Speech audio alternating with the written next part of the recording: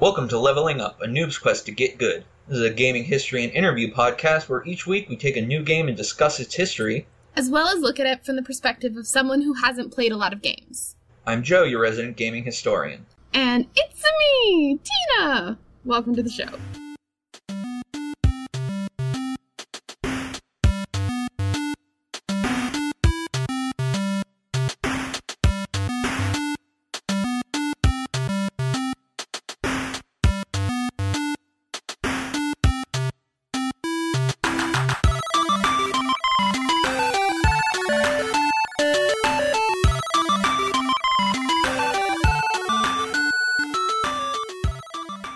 Hello everybody, and welcome to this episode of Leveling Up, a news quest to get good. I'm a little tired, apologies. We're recording this real late at night. It's gonna be wild. I was a little behind on completing the game this week, so it's fine. This is a monumentous occasion. This is the first game I've completed before Joseph. It's a big fucking deal, everyone. Yup. Hey, Tina, though, what is the game? The game that I beat before Joseph was Paper Mario and the Thousand Year Door. Hell yeah. We back in that JRPG, boys. Ooh, yeah. Yeah. Hey, Tina, how would you describe this game to someone? And it went a lot better this time. Sorry. I had to get that out. This isn't gonna be nearly as negative as the Pokemon episode was. I'm so here for it. If you want salt, go to that episode. This one is just going to be not all good feels, but more good feels. More good vibes. Yeah. Anyway, this game is, to use your words, a JRPG where you play as a very flat Mario going around the world collecting crystal stars to eventually save your princess, as always, Peach, who has been kidnapped and taken to the moon. Yeah. To prevent a demon from being released. But also to kind of release the demon, Well, you gotta release the demon to reseal the demon. Which doesn't make a ton of sense to me personally, but... I mean, it's fine. I mean, to be fair, Mario wasn't planning on re-releasing it. But we'll get there. The story's buck wild. Not as buck wild as some other stories I may mention, but it is pretty buck wild. Okay, I mean, last week we did Bayonetta, so it's hard to compare, but for a Mario game, this is pretty buck wild. That's very true. The Mario RPGs are generally buck wild. You know, like that one time that Mario and Luigi literally went inside of Bowser. Yes, that one. So, Tina, what are your general impressions of this game? In case you couldn't tell, I was extremely hesitant to play this game. I pushed this off for as long as I possibly could, to a ridiculous degree. But I'm happy that I finally bit the bullet bill and played it. So, not to downplay the enjoyment, not to go right in with a negative, but Tina, tell me about that tutorial. Okay, so I played this game in 2 weeks. I think I was stuck on not stuck. Stuck implies that I could not progress through it. I think I spent about 4 days on the tutorial, because it really was just like pulling teeth. Yeah. I was getting serious Pokemon flashbacks where I would fall asleep in the middle of dialogue or in the middle of combat, and then totally miss something important that I probably should have been listening to. But like how to do action commands. Yes, like how to do action. It wasn't all the action commands. It was mostly just the crowd control stuff that really boggled my mind for a bit there. That's fair. Because that's 100% where I fell asleep. But I'm very happy to say that the rest of the game was not like that at all. Yes, I 100% agree. As someone that has played many JRPGs and many video games in general, this is one of the worst, most obnoxious tutorials I have played. It's so bad. And that's really all there is to say about it. So let's get right into the meat of it. Off that tutorial, let's talk about the combat system and how you felt about it.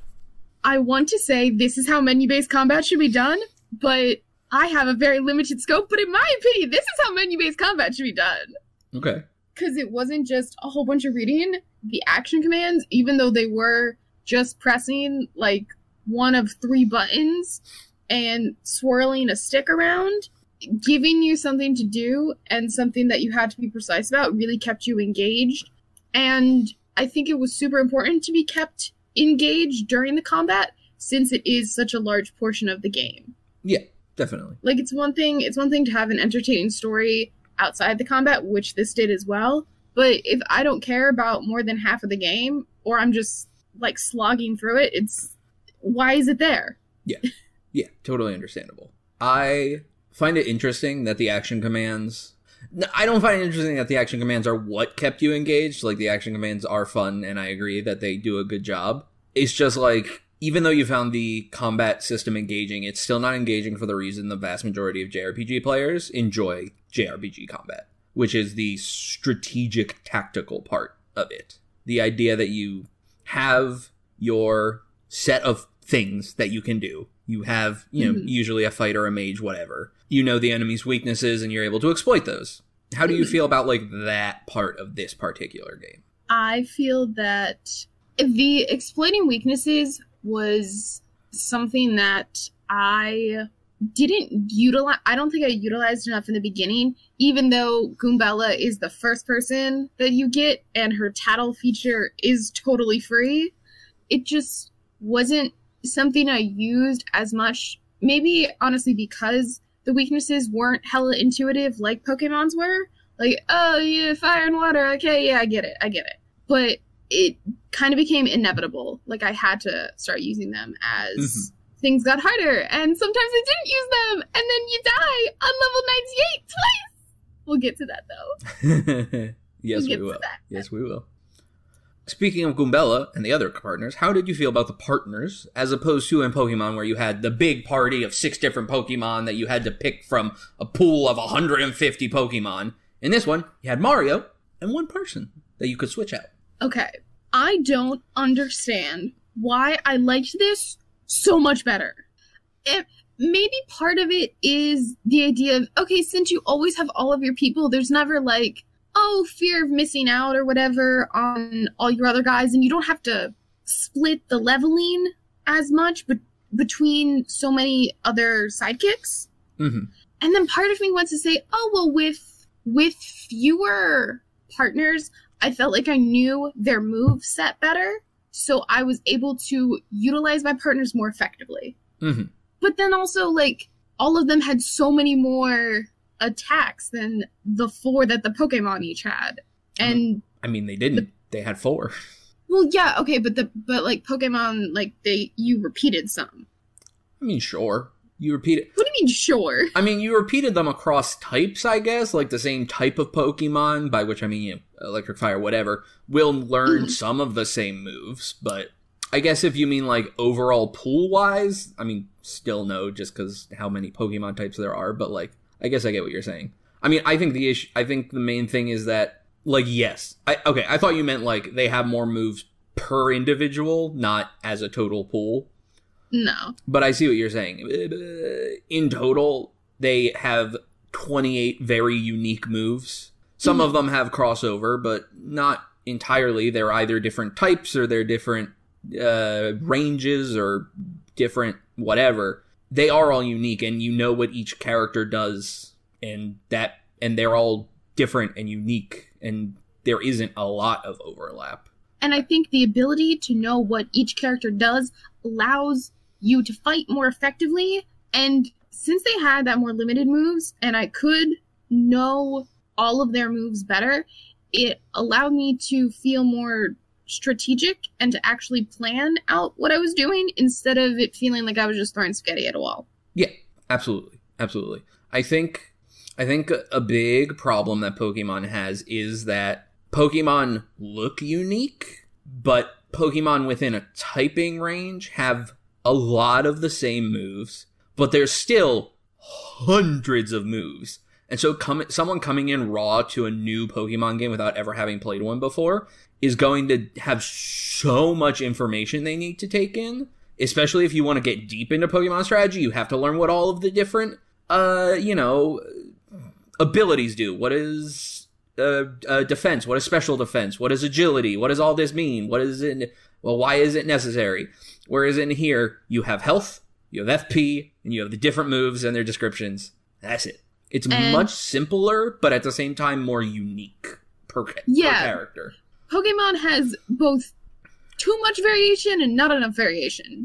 Just the worst of all possible worlds. Yes.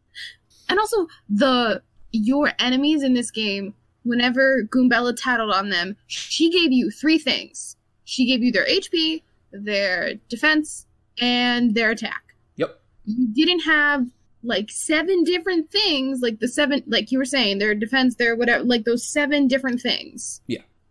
Each Pokemon did. Yes. And all of them were different. Also, your partners weren't just useful in combat. They were useful in traversing the overworld, and also, they added so much personality to, the story. Yeah, 100% on all of those points. We will expound more on that later, but yes, the partners were great in, so many different dimensions, in and out of combat, and as people, almost. Yeah, they're great. I love them all. People. Yeah, well.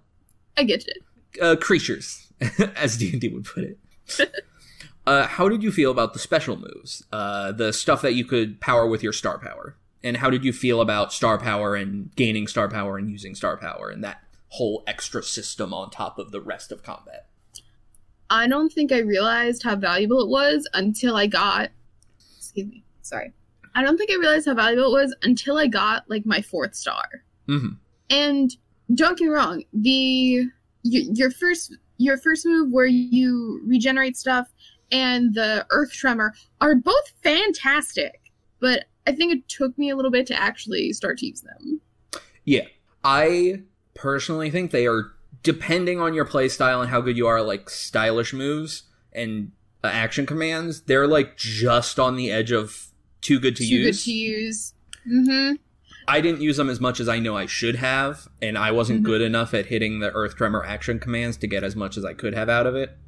The Earth Tremor I got sort of consistent at it by the end, but that can be so crushing. Yeah. When you miss, your second one. Yeah.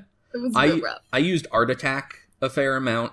Oh, I feel like I was real bad at that, and I know it was just drawing circles. I used, what was the final one you got? It was Explosion or Supernova. I used that on the final boss, and I got all the action commands really good, and then it's 15 damage. I'm like, wait, really? I did I mashed A for a solid minute, and I did 15 damage. Woo!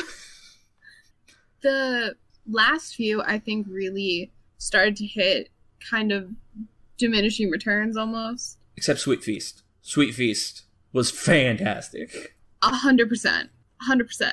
Yes. But I think specifically Supernova, it wasn't worth it. Yeah, not at all. 6 star points for 15 damage? No, thank you. Yeah. How did you feel about the item management? The item management, I don't know if I really felt a strong way about it. I mean, it was kind of just items in... I don't know, I didn't feel that there was anything super crazy special about it. I probably would feel differently if I used Zesty a little more. It's fair. But I really just stuck to the ones that gave you 10 HP and then the ones that gave you 10 HP if you died. Fair enough. And the Fire Flowers. I exclusively used healing and FP items. I had so many Maple Supers. So many. And that was about the extent of my item management. That was about the extent of it. I had the one that I really liked, and that was about it. My at the start of every chapter, once I got the book for Zesty, it was 5 Maple Supers and 5 Super Mushrooms. And off I went. You know what I didn't like about the items? What's that? Okay, I don't know. I didn't like that there was the one big mushroom that was heal 50 points, and I was like, who has 50 points? Yeah. There wasn't really an in-between. It was 5, 10, 50. I feel like there should have been a 25, maybe. Or maybe, let the 50 be shared? Maybe, yeah. I don't know. Yeah, I thought that was a little weird too. Because who has 50 health? I mean, none of your dudes, but you can if you dump levels into HP. I mean, you can, yeah. But like, I don't know. That seems super excessive. Yeah, certainly. I ended the game with 30 HP, and that was only because I think I had an HP plus badge equipped at the time. I think I had 30 as well, but it was just I didn't have an HP plus badge. Yeah. How did you feel about the audience interaction? Partly, gaining the star power by performing cool maneuvers, but also, when the bosses ate the audience, which happened a lot. I was kind of really here for it. I liked when the bosses ate the audience. I liked when the flowers put the audience to sleep. It made it feel more 3D. Mm-hmm. Also, the ability to gain star power faster if you perform stylish moves really kind of encouraged you, I think, to get better, Yeah. Like, it really wasn't that hard to release the joystick when the star appeared. Yeah. That's not super hard, but there's always, like, something better you can be doing. Yeah, absolutely. Absolutely. And learning all the timing for all the stylish moves was fun, too. The experimentation, figuring it out. Yeah. My favorite stylish move was absolutely Coop doing a fucking spin on his back after the shell shot move. That one, yes. Motherfucker breakdancing over here. I did kind of enjoy, though, how what is the bomb's name? Admiral Bobbery. I really liked how the Admiral's stylish move was kind of just a stern look, like... I mean, yeah. I am an admiral. You will respect me, sir. Or I will blow you up. Again. Yeah. So, I think we've thoroughly covered the combat system. Let's talk a little more fluff. How did you feel about Rogueport and just kind of the world in general? I thought that Rogueport was actually a very good hub. Yeah. Because it was constantly expanding. Mm-hmm. So as you got better, like, the other side of town would open up, and you could beat the guy on the east side of town, too, so you could have access to that. Like, it was getting bigger as you were getting more powerful, but not only does it grow as you get more powerful, but you also discover more things about the areas that you already had access to, as you gain your more friends. So it felt wide and also deep. Yeah. I'm curious, did you feel it almost had Metroidvania elements to it? What? What? Yes, incredibly very much so. Yes, absolutely. I never realized this. I never really thought about this. I played most of Paper Mario TTYD before this. I think I stopped like right before the final boss because, I don't know, I sold my Wii or something. And that was years ago. And I never really thought about it because I wasn't into as Metroidvanias as much at the time, but like, hot damn, this JRPG is a Metroidvania. Yeah. You get new partners, new powers, new upgrades. You get all the curses. You get the hammer and jump upgrades. It's a gosh dang Metroidvania up in this shit. And I just, as someone who likes Metroidvania, I really enjoyed seeing that big stone block and then finally be able to hit the big stone block. Yeah. It was very satisfying. Heck yeah, I agree. Speaking of the more Metroidvania elements, how did you feel about the partners out of combat? So we talked about the partners in combat and how diverse their moveset was. I think we talked about it a little bit, but how did you feel about the partners outside of combat? Their uses in the world, not just in combat. I think it was incredibly smart to do that. Yeah. Because it prevented most, I'll say most, not all. I will also say it prevented most of the partners from getting lost and kind of just staying in your inventory. Yeah. You had to kind of keep up with them. You had to keep switching them out. And I also like that you didn't have to like be at a certain spot to switch them out. Like you could do it instantaneously. Yeah. So like I could like the fact that I liked Flurry's dialogue options. Like I liked her sassy attitude the best, so I walked around with her all the time. But when I needed to pull out the Admiral, he was right there in my back pocket. Yeah. I got most of my cutscenes with Yoshi because I just was on Yoshi all the time because he goes fast.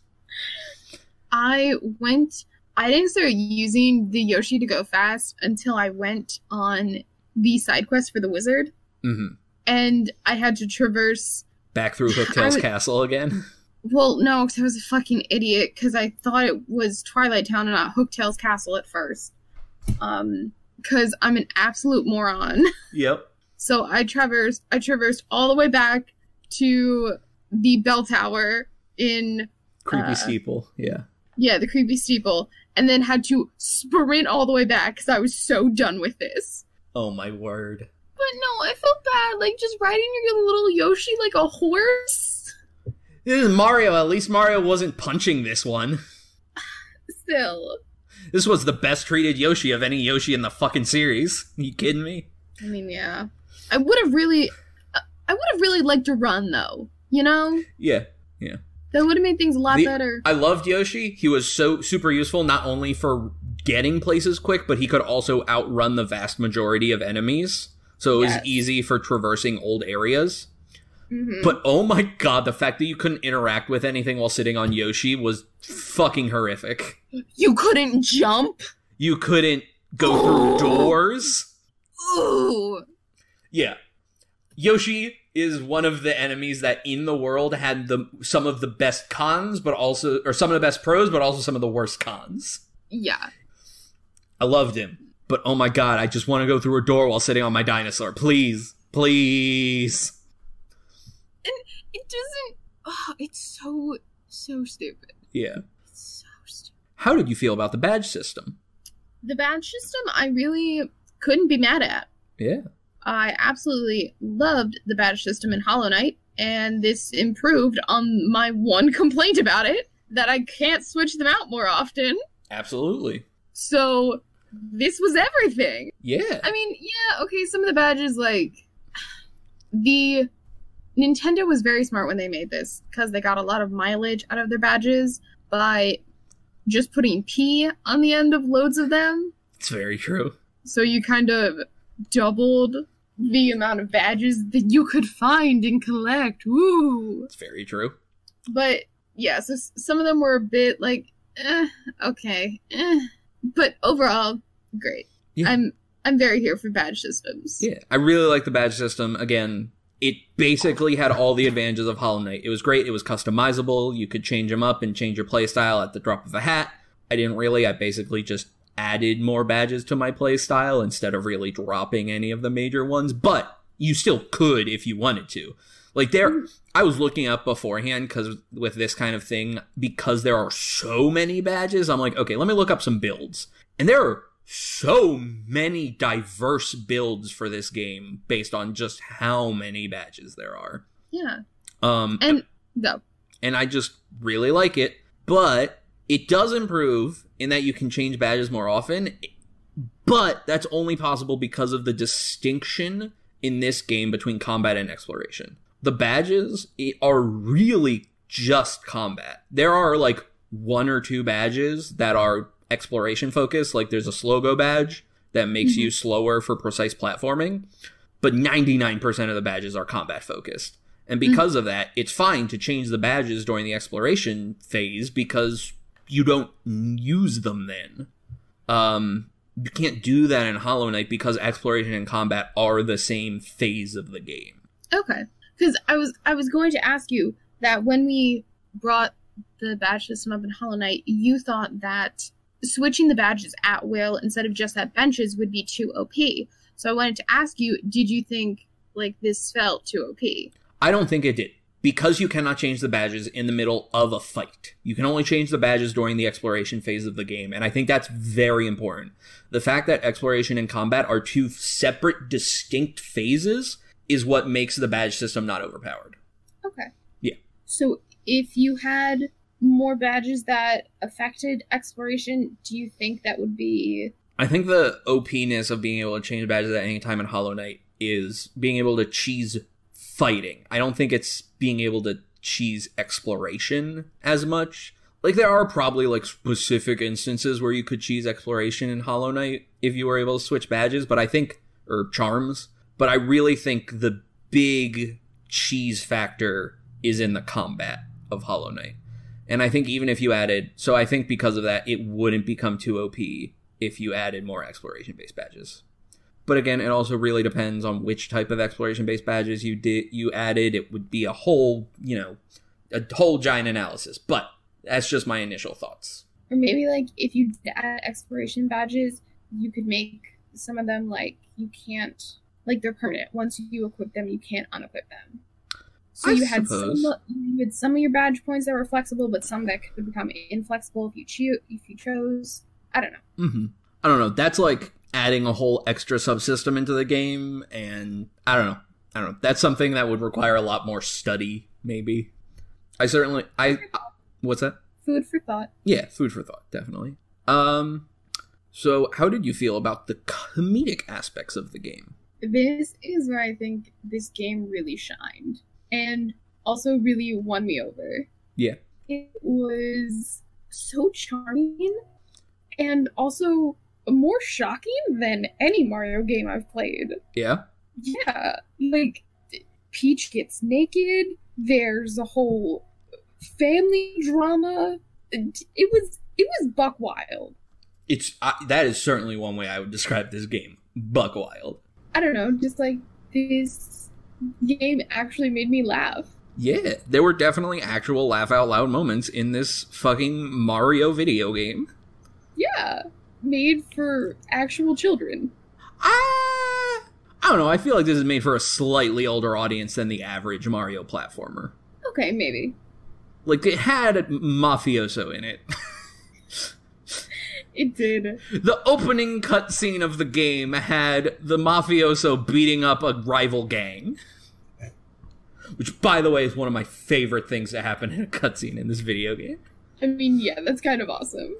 I don't know. The end cutscene, not the end cutscene, but like when Mario's getting hyped up by everyone from around the world, and you see a little speech bubble that says, "You can do it, Luigi!" Fucking Pennington. That cracks me up. I legitimately teared up a little at that fucking scene where all like, "You can do it, Mario." I'm like, my emotional ass can't handle this shit. I'm gonna cry. Oh, see, no, the part that really got me was when Peach, like... Oh my god, no, that's where I broke. Last bit of power. That's where I broke. The scene leading up to it, like, built up pressure behind the dam. Peach giving up her power broke the shit out of that dam. 100%. Also, can we just talk about Peach in this game being fucking awesome? Yes! She's like this in pretty much all Mario RPGs. Peach is fucking awesome. In the first Mario RPG, Super Mario RPG, you can actually play as Peach. Yeah, in the first one, you can play as Peach, and she's a fucking badass, like, I think she's like a cleric, basically. Oh, okay. Yeah. Makes sense. Yeah.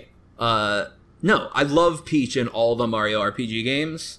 She is sassy and a strong, independent woman, and she's great. I love her.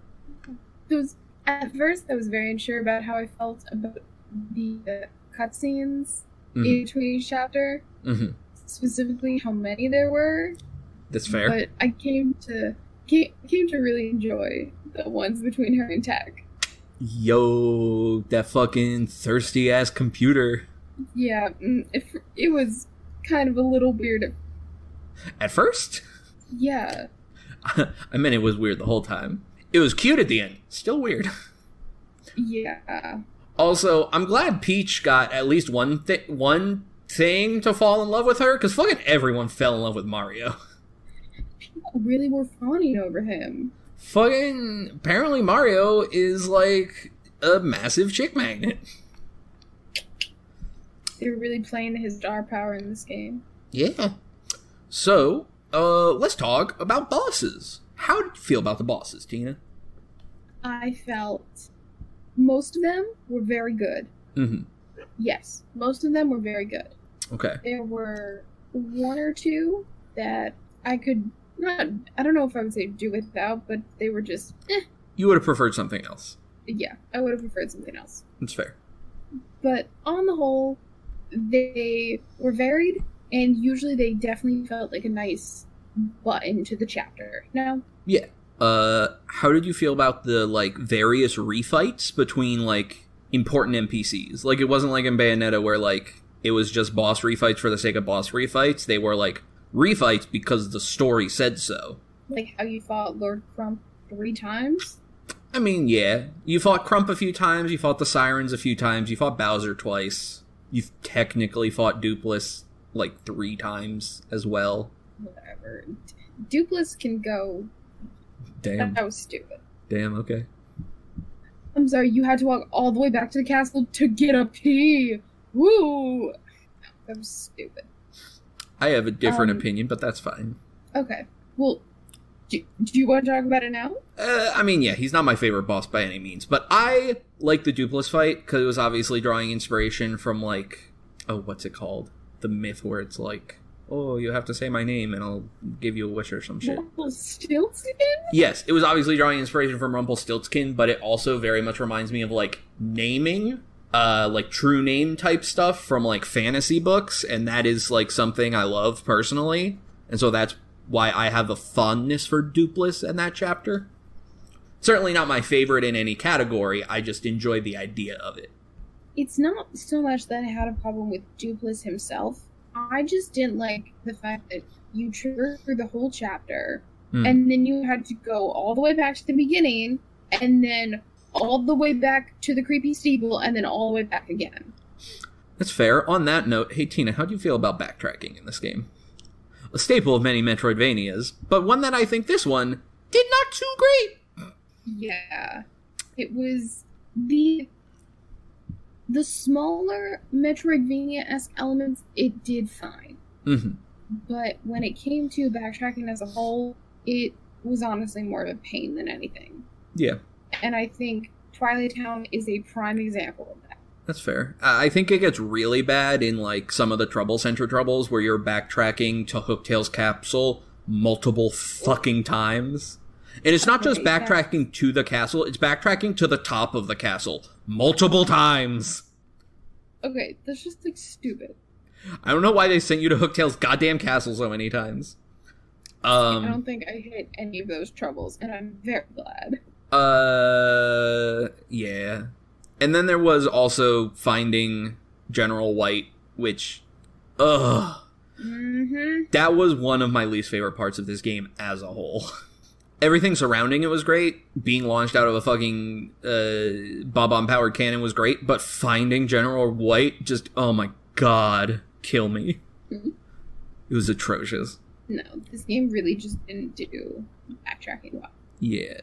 Part of the issue was that, like, I think, was that you did unlock some fast travel stuff. You unlocked the pipes in the Rogueport sewers that would take you back to certain locations quickly. But the problem was every time you encountered an enemy, you still went through the whole rigmarole of, okay, battle opening animation, you have to kill him. Battle closing animation. It was a 5-minute affair every time you fought an enemy that you could just easily kill, like, outright in a single turn. Oh, totally. And I think that was the biggest issue. The combat system was great unless you were fighting shit enemies. Yeah. And there was a badge that alleviated this, that basically allowed you to defeat any enemy that was, like, a certain power level below you. I believe it was anything that would give you, like, 1 star point for the whole encounter. But I don't think that's good enough. There was that badge. I think it came too late. Exactly. I think it's in the Pit of 100 Trials, which is an optional side dungeon that you have to slog through most of, I think, to get this badge, and, like, it's just too much. No, it really is too much. But, speaking of the Pit of 100 Trials, hey Tina, why don't you tell the nice folks at home about your experience with the Pit of 100 Trials? Are we really gonna do this? Do you really want to see me cry? I would just like people to know. I want people to know that not only did Tina like this JRPG enough to attempt optional, difficult side content, she did it twice. Almost, kind of, basically. So, I stumbled upon the pit really super early in the game, and I played the first 10 trials and realized how underleveled I was. So I quickly got out at level 10. But it was always kind of like in the back of my mind. And Joe talked about possibly doing it right before he went to chapter 8 or whatever. So I was like, oh, like, maybe if I have time, we'll see what happens. Maybe I'll come back for this, Yeah. But I was pretty sure it wasn't going to happen. But then after you get your, after you get your sixth star, you go to Frankly, and he's like, I need more time. So I go around exploring, and I low-key end up in the outpost, and I try to, I'm like, oh, maybe this is what I'm supposed to do. So I dig around in the outpost for a while, and then when I realize it's not what I'm supposed to do, I'm like, okay, well, I'm burnt out on all this. I don't want to play this anymore. So I'm like, now's a good time to do the trials. So I do the trials. My first time, I get to 98, and I die. And this was very late at night. I text Joseph. I was very upset. It was absolutely horrid. The next morning, I try again. And I die in the exact same spot. And it was real sad. It was incredibly demoralizing. She was having doubts of if she was even going to finish this game after those 2 runs, ladies and gentlemen. It was real bad. It was so bad. But I was just... I really just... But like I said, I really think this says something about the game, that not only is she taking on optional challenges, she tried it twice. Before running out of time and saying, hey, I gotta finish this game, though. Saying, hey, I gotta finish the game. Yeah. I didn't do it either, because, I also ran out of time. But I'll probably go back after the episode and do it. You should try it. I would be very interested to hear what you think about it. Yeah. It was also, the little mover guys. Yeah. The first time that I played it through, I got him twice, but I got him on really bad levels. Mm-hmm. Where he was like, do you want to move, 5 floors? And I was like, if I move 5 floors, I'm gonna miss, my checkpoint every 10 floors. Yeah. You know? Like I would have skipped over a number of 10. But, the second run through that didn't have it at all, he put me at so much better spots. I was so freaking happy. It wasn't meant to be. We'll have to do a follow-up if Tina ever decides to finish the pit, and maybe, bonus feature on a future episode. Who knows? Or if you do it too. Yeah. But, real quick, last little thing in this section. How did you feel about that, kind of triple final boss? You fought Grotus, then Bowser as a single, combined fight, and then you went and did the final fight with the Shadow Queen. I was really here for it, actually. Yeah. I was here for it. It didn't feel like the issue we kind of had with Bayonetta, where Boulder was not a better fight than Jubileus, but it was, I don't know, you said you kind of felt that was gonna be the final boss, but I don't think that happened here. It did a progression of final bosses a lot better. Absolutely. Yeah, I really like it. I thought that the Grotus fight was very difficult, and then you're like, oh, thank God I beat him, and then you fight Bowser, and you're like, oh, fuck, I'm really low on resources. And then you I don't know about you, but I got that fight, real by the skin of my teeth type deal. Mm-hmm. And then you run down, and you have the fight with the Shadow Queen, and I'm curious how you felt about the part where you were basically forced to die.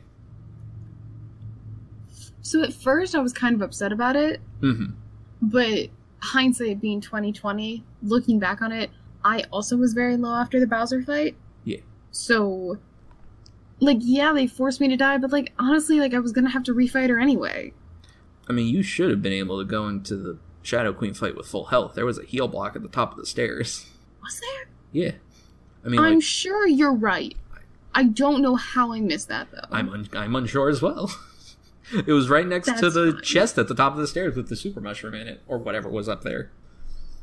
No, I definitely just saw the chest. That's hilarious. Whatever. I'm sorry. I mean, it's fine, because then you got to the part where you die faster, so... Yeah, I die faster, so it literally doesn't matter. Yeah. But with that, let's real quick talk about the story of this game, Tina. How did you feel about the story overall, as a whole? And also maybe tell us What is the story of this game? So, there is a demon queen sealed behind a door that was somehow locked using maybe real stars, maybe gems. It's unclear. But however, it's been 1,000 years, and as we all know, stars have an expiration date of 1,000 years. They're no longer good after 1,000 years. Obviously. But however, if they all meet up for drinks and talk it out, they're gonna be fine. So if you reunite the stars, you can then either free and or reseal away the Demon Queen. Correct. And so Mario does that. Sure. Also, there are Crossnots. Yeah. Who, are kind of in a cult for this Demon Queen? I would certainly call it a very cult-like environment, yes. Yeah, I think it's kind of a cult. It's a high-tech cult. Yeah. Yeah, 100%. Absolutely. And Bowser's, kind of there, but he's really an idiot, and I actually, really love that point, that he's such a complete fuck-up. Yup. That's another thing in a lot of Mario RPGs, Bowser being a complete not even Mario RPGs. That's a thing in Mario. Bowser being incompetent as fuck. I don't know. He seemed, exquisitely incompetent. Absolutely. And it was kind of fabulous. And I loved every scene him and Cammy had together. Their chemistry was fantastic. Yes. Oh my god. Yes. Yes. Absolutely. She's so old. So old. She's so crusty. She's so old and Bowser's so fat. They could have a sitcom. They absolutely should have a sitcom. Or, even if they don't have a sitcom, that could be the plot of a sitcom. Yes. But, yeah, what did I miss? I mean, you missed the part where a computer learned to fall in love because he saw Peach get naked. Okay, can we, actually talk about this? Please. There were, 2 places that Peach got naked in this game. Yes. And it was a little weird. This is the sexiest Peach game. I mean, I will... Do we want to talk about Demon Queen Peach now? I mean, let's, yes. Because I don't understand why everyone was so freaking hype about Bowsette, a year ago, when, they've been sleeping on Demon Queen Peach. I mean, yeah. Come on, guys. Because it's kind of the same thing. People just don't appreciate the classics, Tina. Apparently not.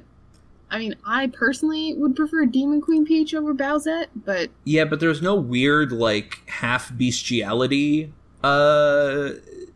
component to Demon Queen Peach.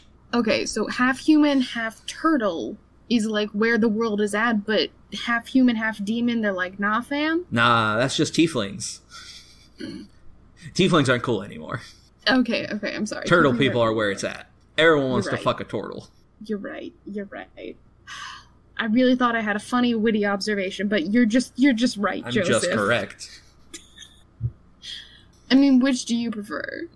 I mean, if I had to choose between giant turtle person that would literally crush me with their giant fuck-off shell and a sexy demon person, I'd go with the succubus. Because at least I know the succubus will get me off good before taking my soul. Seriously, I don't know. When I saw it, all I could think of was Bowsette, and I just really don't understand why the internet went so bananas for it. And Demon Peach has been here all along. You know why, Tina? Why? Because Bowsette's tits were bigger. Okay, I'm sorry she was so flat. She's literally made of paper, Joseph. Excellent. So, I'm curious, because you really, really liked Hollow Knight's form of storytelling, and this is, the exact antithesis of that. So how did you feel about this game's storytelling? Specifically, lots and lots and lots and lots of cutscenes and dialogue. Okay, so it's not the cutscenes I have an issue with. Mm-hmm. Because I absolutely adore the cutscenes in Bayonetta. It's, honestly, this is going to sound so lazy and I don't even care. It's the reading. I mean, there are two types of people in the world. Those that love reading JRPG bullshit and those that don't. And it's fine that if you're one or the other. There's no, yeah. I'm not judging no one here. I totally understand. There was a lot of reading in this game. Yeah, there was like a ton of reading, but... You know, like that one time you literally had to read through someone saying, I love you 100 times? Yeah. Mm-hmm. Yep, have that written down as a note about why the hell did that happen. But the story... No, I don't even want to say the story was interesting enough to keep me engaged. Like, I knew I had to pay attention when Frankly was talking, and there were certain people that I'd like to hear talk. Uh-huh. You know? Uh-huh. Like, specifically the piñatas. Piantas. The banana people. Like, the piantas, I happily read all of their dialogue. In a stereotypical New York accent, I hope. Oh, 100%. Flavio read all of his dialogue. Flavio was wonderful. But, I don't know, there definitely were some characters that I just did not care about. I mean, understandable. Like, low-key kind of everyone on the train. Yeah. And, like... We'll get to the train. Yeah. I mean, yeah, there was a lot of dialogue. But that's kind of what you're signing up for when you're playing a JRPG of any description, unless it's Pokemon. And I think, while this was not my favorite part of the game, I think the humor and the attitude of the game made it palatable enough. Mm-hmm. You know? Yeah, totally. So, I am curious, also, how did you feel about the chapter structure of the story? Each chapter was kind of self-contained. Like, you had your own adventure that was related because you were getting a crystal star, but wasn't directly related to the plot of the main plot, except for, I guess, the Boogly Woods chapter. We made this comparison when we briefly talked, or I guess you made this comparison when we briefly talked about this game before we started recording today.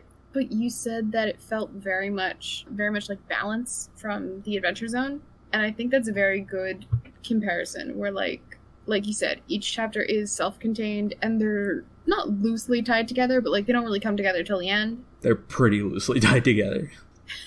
The connecting strand is there's a crystal star here. Yeah, the connecting strand is the MacGuffin you get at the end of the chapter. Exactly. Which, I don't know, I was kind of okay with. It let you really fall into, like, you being a wrestler, or, like, you helping out these dumb bugs. Yeah. Like, you didn't have to, I don't know, not you didn't have to worry about it, but, like, you really could just, like, be in the moment in that chapter, just focus on that, you know? Yeah, absolutely. Totally agree. I really like the chapter structure. I like the idea of, I like the idea of stories that are smaller pieces of a larger whole, but aren't directly connected. I like the idea of a through line that is not imposed upon the individual stories as strongly as, you know, in, like, I don't know, Game of Thrones or whatever. Mm-hmm. And then the last thing I want to talk about in the story section, how did you feel about what I called the quintessential JRPG finale slog, where you have to sit through, like, 4, 20-minute cutscenes at the end of the game? Okay, so, like, we both talked about how I can't even say the ending scene, because it wasn't the ending scene, but the scene towards the end, where Peach gives Mario her power, and everyone's cheering Mario on, like, we talked about how much we love that. But then there were, like, 7 more after that. Yep. That I was just like, I don't need this. Like, no offense, frankly, I don't care that you're here with the chest. Like, I beat the game. Just, like, let me see the credits roll, you know? Like, and I get that they had to, like, put a little bow on it, but I really felt that the epilogue was too long. And I know there was not an actual epilogue, but what felt kind of like an epilogue to me. There was a where are they all now section. Yeah, that was totally... I just meant that there wasn't, like, a chapter called epilogue. That's fair. The ending felt very Return of the King to me. I know you haven't watched that, so I will explain. At the end of The Lord of the Rings Return of the King, there is a scene that feels very much like the end of the movie. It fades to black, and then another scene starts. And then that one fades to black, and then another scene starts, and that happens like 3 more times before that movie ends. It's like It's almost like you're giving me blue balls, you know? Exactly. It's storytelling blue balls. It's like, oh my god, it's resolution blue balls. Like, it's stupid. Yeah, no. I personally, I really liked seeing where everyone was and what they were doing afterwards, but like, oh my god, the cutscenes were just so long. It was legitimately, like, including the stuff before the final boss, like, everything from the pre-Grodus cutscene to the very, very end, it was like a solid half hour of cutscenes. Which is by no means the worst. I believe it was Metal Gear Solid 4, which had a literal hour and a half of cutscene at the end of the game. Guess what game I can go to our shared Excel doc and delete right now. Like, I just want to put down my controller and savor the fact that I just beat this very, very long game. Yeah. You know, like, let me savor it. Let me stew in it. Totally.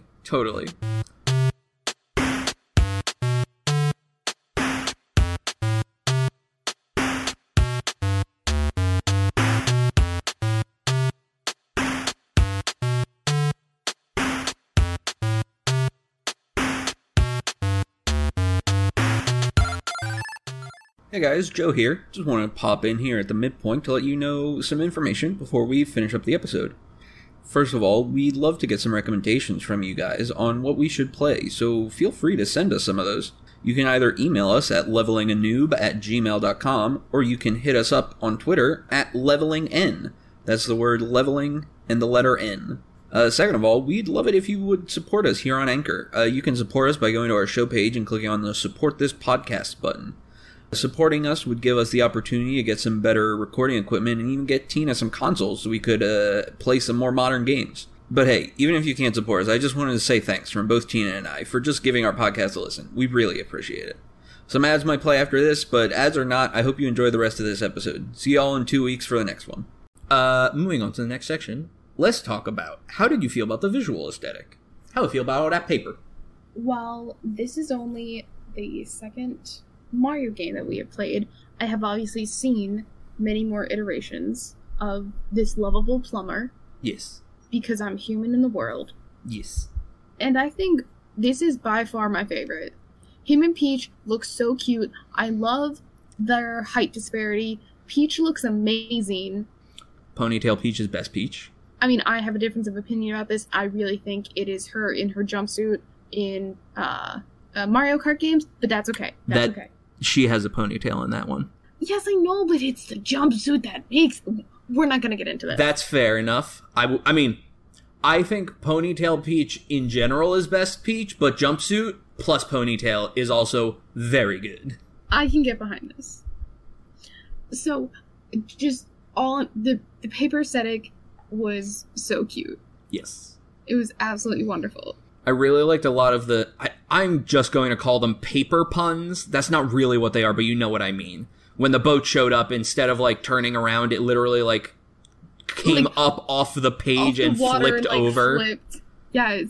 And Flurry's ability was to blow away sheets of paper covering up secret items. And all of your, like, powers were, like, origami powers. I loved the, as I call them, paper puns. They were really creative with the idea of paper in this game. 100%. And yes, all of the characters were so cute. I loved all of them. Like, even the bad guys were just adorable.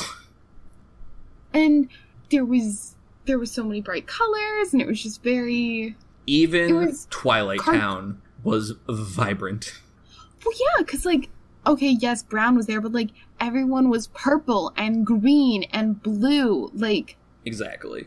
They conveyed that same emotion without just using black and gray. Yes. You know?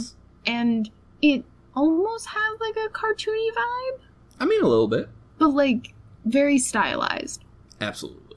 I enjoyed it. Yes. How'd you feel about the soundtrack? Whoa, boy. This soundtrack.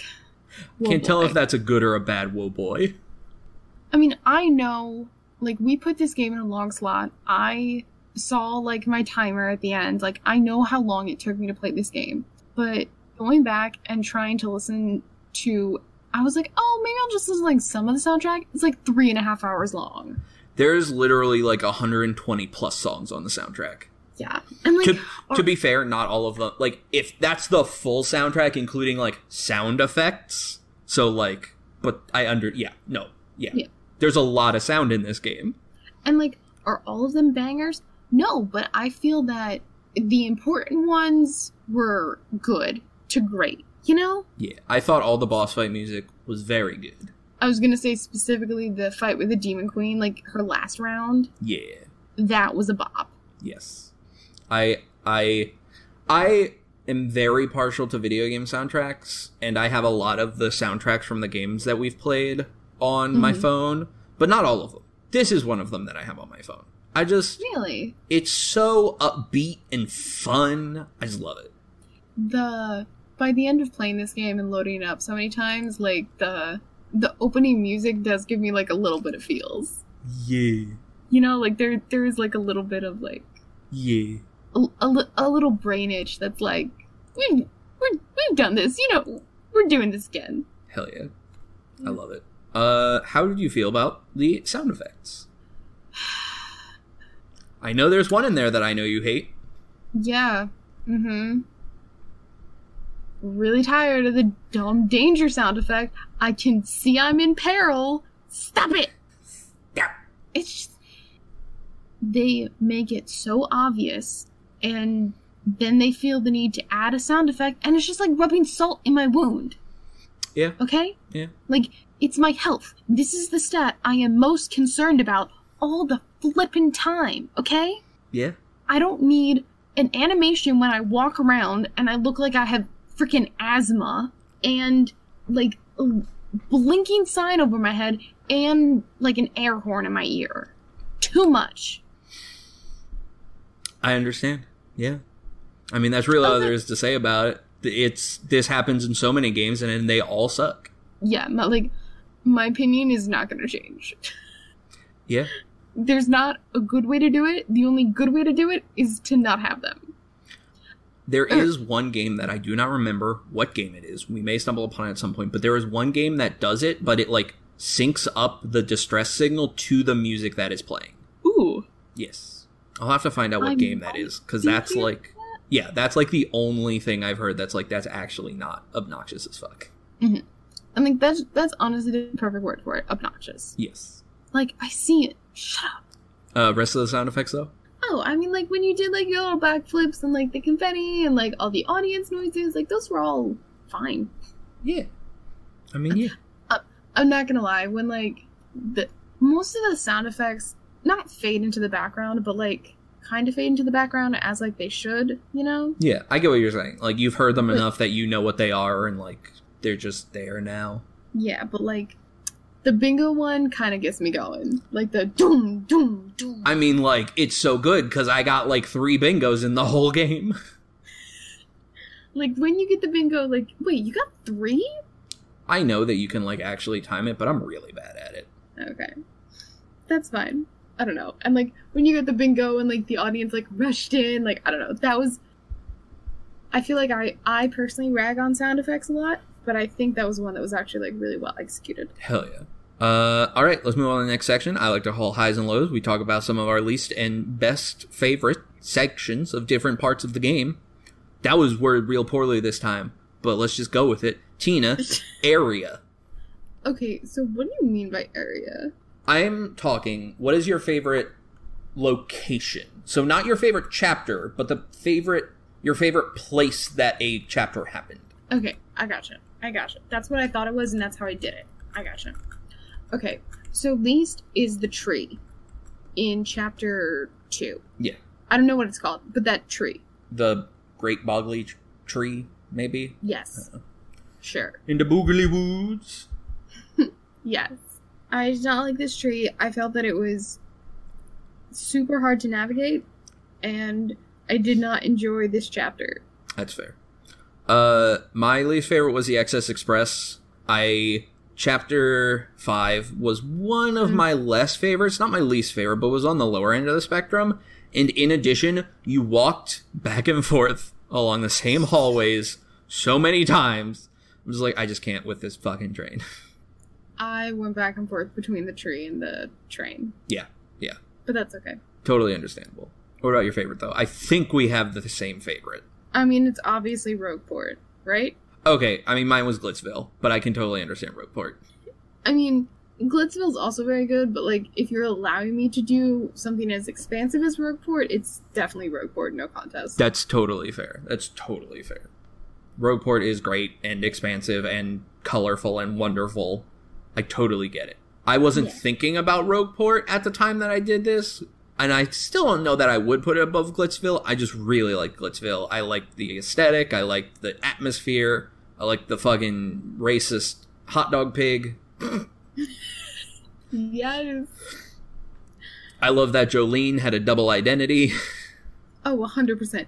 Yo, just because I know the story part is over, that, like, actually threw me. I was not expecting the Jolene twist. I thought a different twist was coming. Yeah.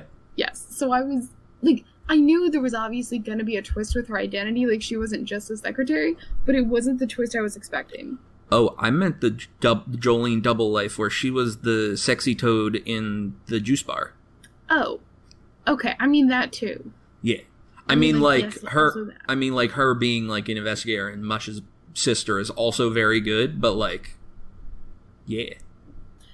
Glitzville's just great. Yeah, Glitzville is great. What about Chapter? Not to be repetitive, but I didn't like Chapter 2. Same. It was just really... Like... No, but you didn't like it because you, like, didn't like the Koopa Mayor, and I thought he was a precious old man. Koopa Mayor was Chapter 1.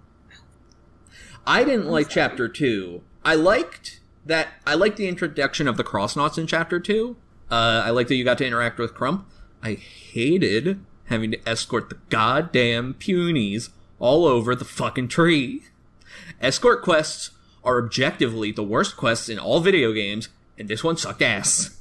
And I hated that the fucking fights against the Jabbies were completely RNG, and you just sometimes failed them, and it sucked.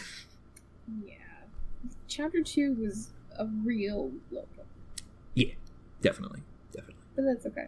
What was your favorite? Okay, so my favorite, I have a tie. Okay.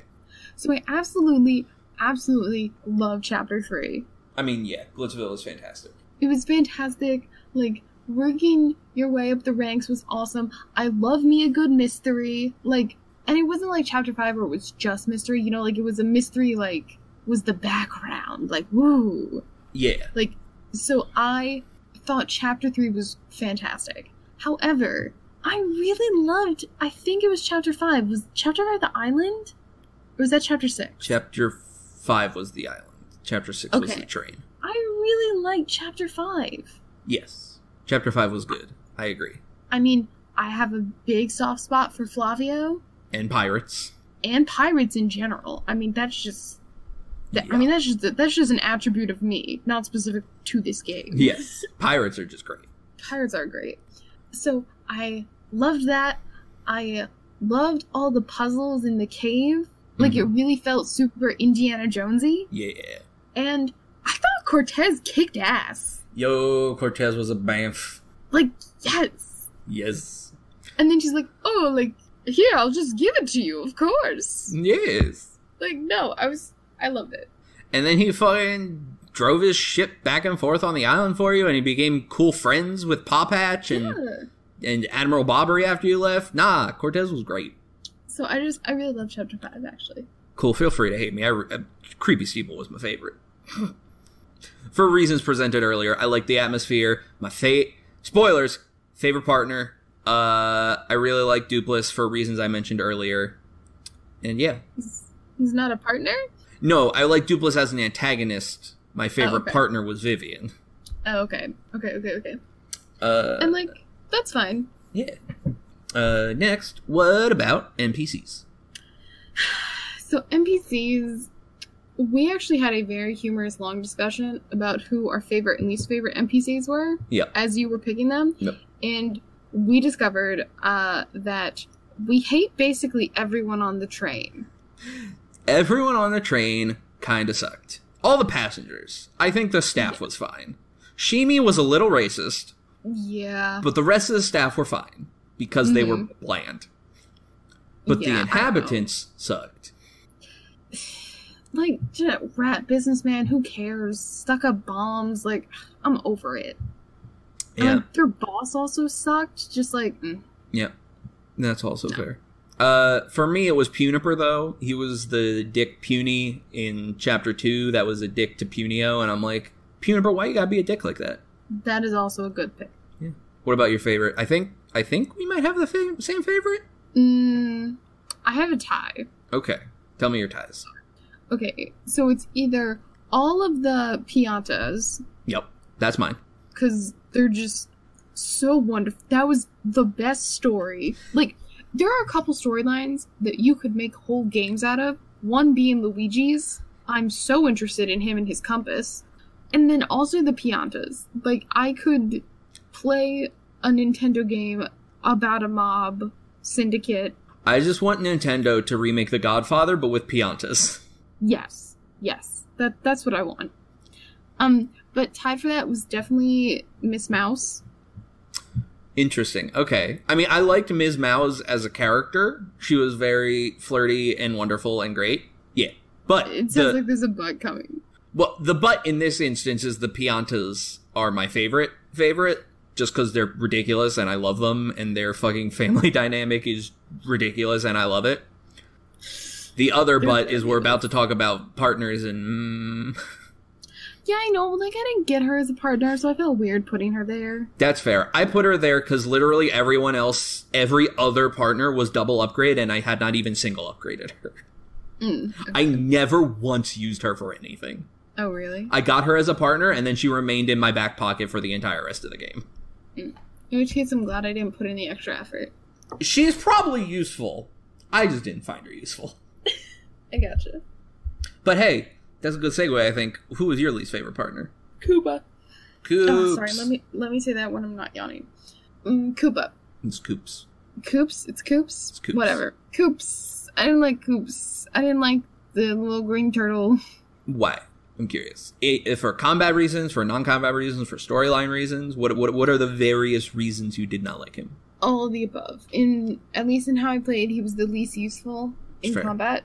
And I mean, like, I get that, like, his cute little anxiousness and, like, nervousness was part of his character, but, like, I wasn't here for it. I'm sorry. That's fair. Hot take.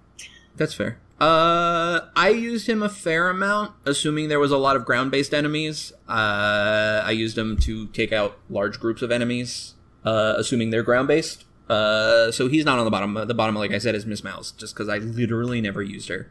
I mean, that's fair. Yeah. And I think the reason I didn't use him as much as I could have for, like, large amounts of ground-based enemies was because, like, there was a set amount of damage you could do with his shell attack. Like, the one that ran through everyone. I mean, yeah. And I felt that I had a better chance of, like... I was willing to risk it with Earth Tremor. That's fair. I can understand that line of logic. So, I don't know. I just didn't use him a ton. But who was your favorite? Oh, sorry. I couldn't get his shell thing. Like, I was just real... Like, his shield. Oh, I did not use that. I was real bad at that action command. Did not use that at all. I used him for attacking large groups of ground-based enemies and also anything that was, like, fire or spiky that you couldn't, like, hit physically. Yeah. Yeah. What was who your favorite, though? So... I was gonna say I think we have the same favorite, but then I remembered you had Viv. Well, I have a tie. Okay, because mine is Flurry with Viv as a close second. Mine is Viv with Flurry as a close second. Okay, that's close enough. Yes. I liked Vivian's storyline the most. We didn't really talk about this, because I like Vivian's storyline, but not Vivian's American storyline. I know that you're vaguely aware of this, but... Let me expound a little. So you notice her storyline in the American version, the version we played, was basically that Beldam was a fucking bitch, and then Mario was nice to her, and she's like, Mario, be my friend. You were nice to me once. But her storyline in the Japanese version, the original version, was actually that she is trans. She is a trans female, And a lot of the teasing that Beldam did was directed towards that. So all the times that she was making fun of her, she wasn't just making fun of her for being incompetent, she was making fun of her for assuming she could be a her. There was even a scene where Beldam said, "We are," and then Vivian finished it with "the three beauties," and Beldam says, "We are not three beauties. One of us is not a beauty." Because, Beldam's a fucking bigot. And then the story, I think, when Vivian joined Mario, she joined Mario not just because Mario was nice to her, but because Mario accepted her for who she was with no questions asked. Mm-hmm. And I think that puts a much nicer ribbon on her story, and I just also think she's very cute, and I love her as a character. I mean, she is super cute, and I do love her as a character, but her actual, unfortunately, her actual story is much more compelling than the one that we saw. Yeah.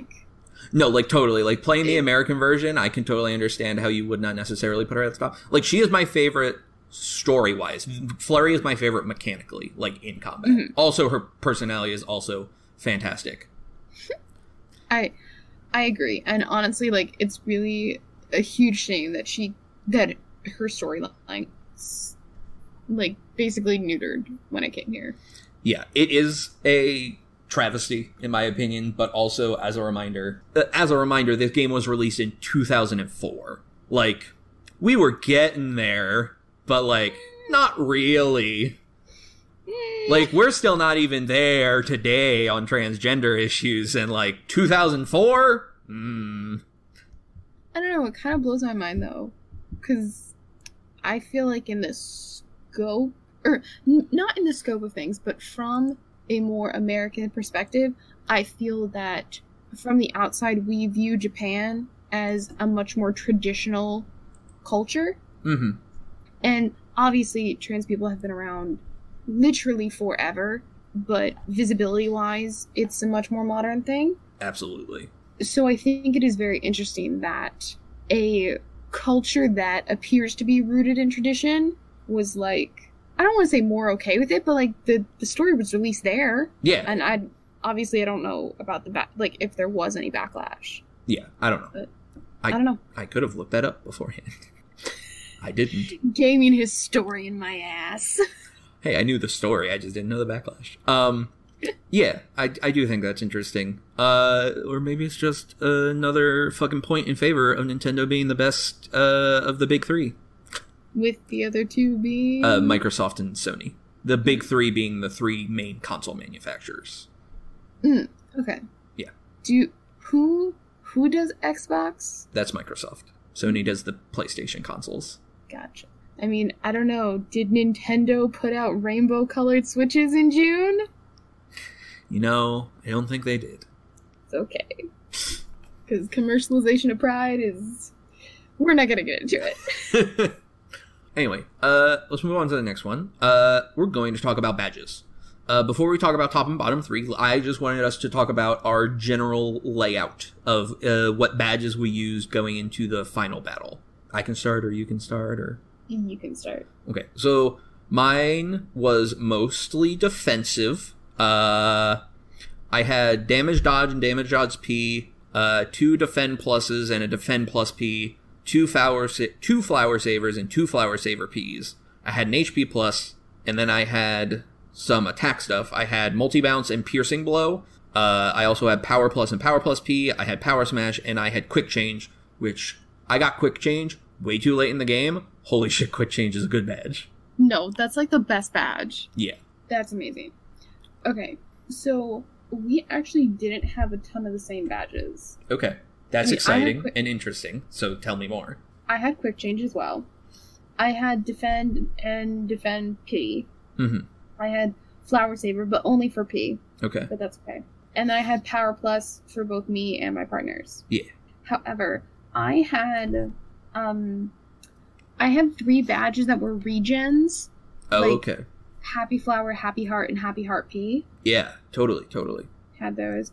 I didn't have any of the multi. I didn't have anything that really changed my bounce at all. Mm-hmm. I instead had Hammer Throw. I had Head Rattle, Quake Hammer, Power Smash, Totally fair. Whatever the fire one was called, like, I really... Yeah, you are a hammer-focused build. Yes, I diversified my hammer a lot. Yeah, I had more diverse hammers throughout the game. Like, I had Power Smash and Piercing Blow. Piercing Blow was fantastic. 100%. And I had Quake Hammer in there. But I'm not the type of person to go for, like, elemental effects or status effects in these kind of games. I just go for, like, raw damage or raw defense. And so as the game progressed, I kind of started, like, stripping away extra hammer moves and just replacing them with defends up or power ups or flower savers or that kind of stuff. Like, I had 4 flower saver badges on, 2 for me and 2 for my partners. Holy shit, the hell. No, and then I also had charge, pretty lucky, chill out, and close call. Yeah, pretty lucky is great. I never used charge because, like, if I was charging, I could just be attacking. So I just, yeah. I mean, that's fine. Yeah, not my strategy, personally. I don't know, there were some turns when, like, I specifically, if I had a status effect on me that, like I was dizzy, or, like, I was confused, or there was smoke on the screen, like, I would charge. That's totally fair. I can understand that. I just stopped using FP moves and just went for the attack, because I just wanted raw damage output, and then healed when necessary. I mean, fair enough. But that's, just kind of, again, how I do things. So let's talk more about specific badges. Which were your least favorite? Okay. We're doing top and bottom 3 again, by the way. Yeah. So my least favorite was the Mega Rush, which is when Mario's in peril, he boosts his attack by 5. Yeah. And I was like, I never get down to peril, you know? Yeah. I have an encompassing category, what I call Danger Mario badges, which is a lot like Mega Rush, or, I don't remember the name of them, but there's a lot of them that are like, when Mario is in danger state, do something. Yeah. And I don't like them because that's similar to in Hollow Knight, there was that charm that's like, when you have low health, do more damage or whatever. That's not a playstyle that I enjoy, but Danger Mario is actually a build that is one of the most OP builds in this entire game, and it like, if you build a Danger Mario build, you will destroy the game. Like, it won't be fun because of how overpowered you are. I think that's something where, like, I'd be interested to watch someone do that, but, like, I would never put any effort to do that myself. Yeah, understandable. Also, because that's probably the last thing I would think of doing. Like, if I'm actually playing a game raw. Yeah. Because that's the thing, you can become permanently in danger if you take no health ups and then go to Chet Rippo, who will exchange your, like, level ups, and you can exchange a health for an FP or a BP. And so you're constantly at 5 health. And then so all of those, whenever Mario is in danger, badges are constantly affecting him. And then you just have, like, 1700 attack power and infinite defense, and, like, you're just broken. Yeah, it's insane. But I don't like that playstyle, so... I kind of agree with you, so I put Mega Rush down there. Yeah. Which I guess you can lump with all the danger badges. I also didn't like the FP drain. It reduces your attack by 1, but you regain 1 FP for each attack you do, and I'm just like, Yeah. No. Similarly, I don't like the P up D down or D up P downs, where you sacrifice a power for a defense and vice versa. None of those. And then, I don't know, I didn't find double dips useful. That's fair. I never used them, but I didn't dislike them. I liked the idea of them. I just never used them. For me, I didn't like double pain, because, like, why? Why would you want Mario to take double damage? Okay, I mean, that's just a dumb badge. To be fair, I guess it's like over charming in Hollow Knight. It's a challenge mode. I don't know. But I seems dumb. Yeah, I didn't like it. But what about your favorites, though? So my favorites, obviously, Quick Change. Obviously. I have that in mind as well. Quick Change is fucking fantastic, and I got it way too late in the game. Throwing Hammer. Okay. I feel like that's not a badge you probably put in your top, but I personally found that super useful. Totally fair. Specifically, like, it let me attack enemies that, like, I couldn't touch. Yeah. Or, like, other people couldn't touch. Totally. Yeah. So I really like throwing hammer. And then, I don't know, this third slot, like, most useful, what I actually used was probably, like, the regen badges. Uh-huh. Like, that just sounds so boring and safe. So I want to say Zap Tap. Yeah, Zap Tap.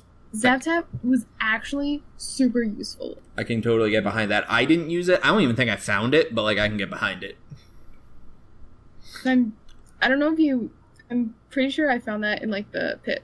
Oh, okay. That would be why. I didn't do the pit, because I didn't have time. But yeah, like I said, Quick Change was in mine. My other two were the Flower Saver badges, just because, oh my god, fuck, yeah, Flower Saver, yeah. I love the ability to just spam the fuck out of FP moves, just constantly. And then my third one was, I guess, kind of safe, but Multi-Bounce. Multi-Bounce was not bounce on a single enemy multiple times, it's bounce on all enemies in a row. And I just found that super useful for dealing damage to enemies in a group as Mario. Similarly, Quake Hammer. Like, Multi-Bounce and Quake Hammer were both great moves. Yes. And then final, high and low, what about the bosses? The bosses.